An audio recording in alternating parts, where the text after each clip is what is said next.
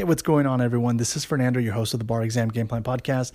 And today I wanted to give you a really quick tip related to ensuring that you are testing in a way that really helps you get comfortable with a situation that's a little bit, different and uncomfortable.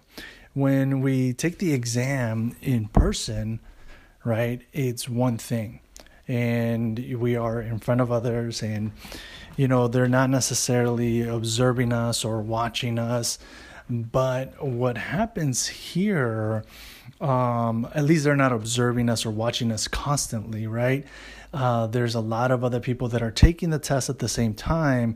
And you have one proctor that's, in charge of dozens and dozens of bar examinees. But what's happening here now is that you are going to have a proctor that's, viewing you through your computer. And that's new, that's different, that's unique. And so one of the things that I've been doing to try to just mimic some of those situations and way of testing with my clients is, I get on Zoom video and I turn off my camera and then I'll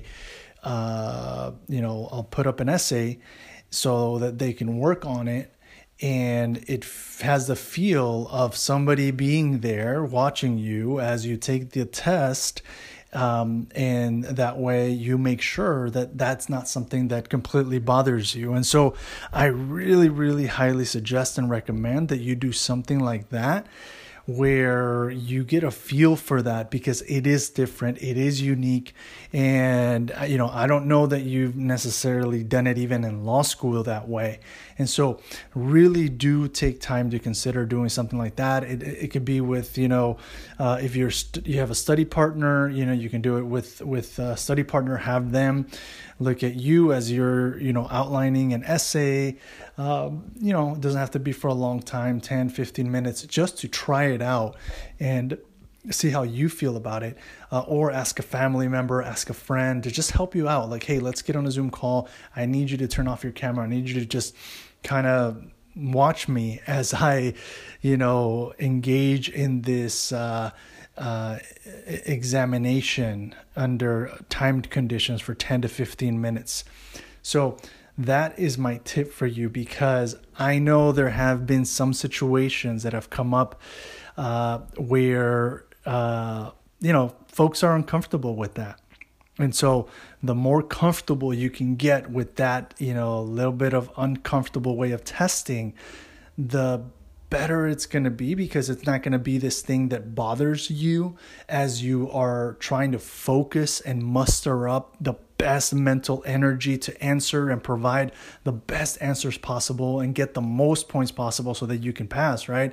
So I just highly recommend that you kind of check that off your list, so that when you take the bar exam in the remote setting, it's not the first time that you've, actually done the somebody watching you format for the first time. All right. Great connecting with you. I'll catch you at the next episode. Wishing you, as always, great success. Good luck. You got this. And connect again soon. Bye. This episode is brought to you in part by Juno, the collective bargaining group here to get you the best rates on your student loans. To learn more, go to barexamgameplan.info and click on the Juno logo.